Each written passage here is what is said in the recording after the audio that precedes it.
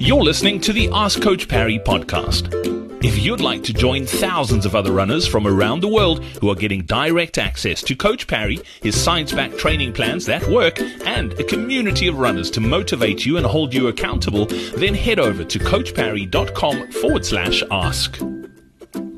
We're talking shoes on this edition of the Ask Coach Parry podcast. A great question from Steve.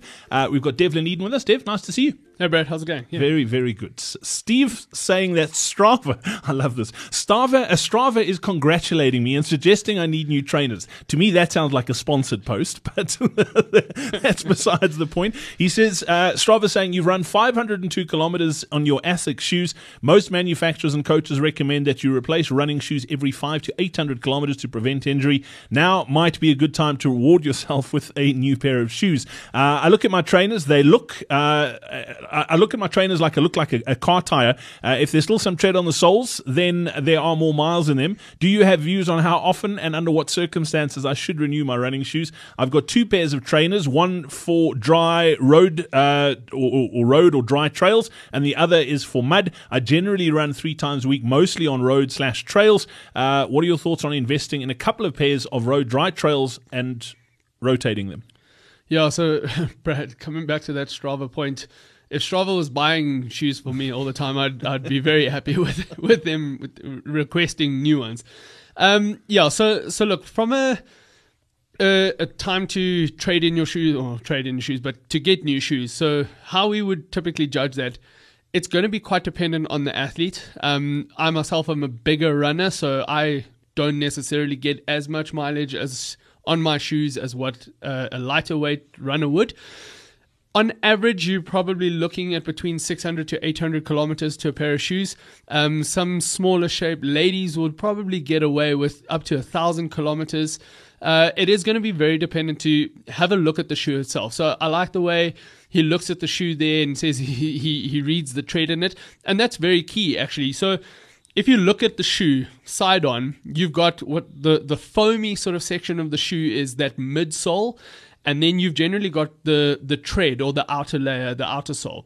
So what is key is when you have a look at the tread on that, is if you start wearing through that outer sole into the midsole, that's generally a good indication that you are running out of time and you need to be looking at new shoes, as well as looking at that midsole side on and seeing the crease lines and the compression in that midsole.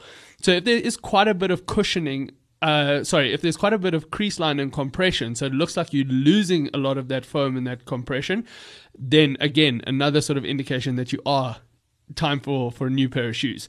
So those are some of the telltale signs you want to be looking at. In terms of rotating through shoes, look, it's going to make the life of your shoe last a lot longer. Obviously, you technically then running almost half the mileage in it at a time. So that I'm all right with. However, my recommendation would be to try and get shoes that are very similar models. So in terms of looking at that heel-toe drop difference, you don't want to start playing with shoes that are very different and now start risking injuries, because then it is quite key. Look, again, if you're easing yourself into it, you'll be able to, your body can accommodate that a little bit better. But the problem is if you're chopping and changing between shoes that are very different, you're then running with different sort of tension on the legs, different tension on certain tendons and muscles, which then does risk injury.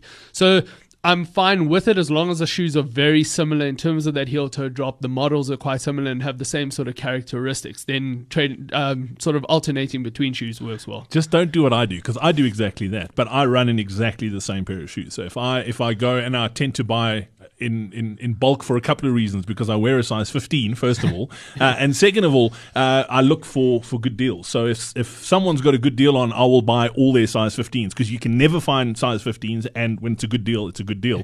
But then you end up with the same running shoe, multiple pairs of the same running shoe, so they're the same color, everything. So mark the shoes that belong to each other, because I've made that mistake where it's like, ooh, does that left one belong to that right one? So that's key as well. So great question there, Steve. Thank you very much for that. Dev, as always, thanks for your time. Thanks, Brad. Great question.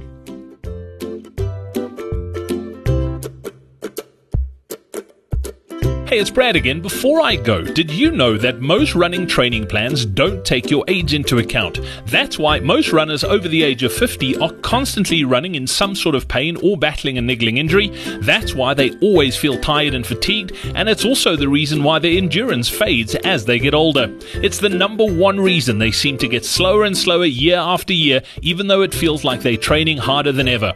If you'd like to discover a new way to train as you get older, then make sure you join us for our upcoming Faster Beyond 50 Masterclass. Simply head over to coachparry.com/50 or click on the link in your podcast player now.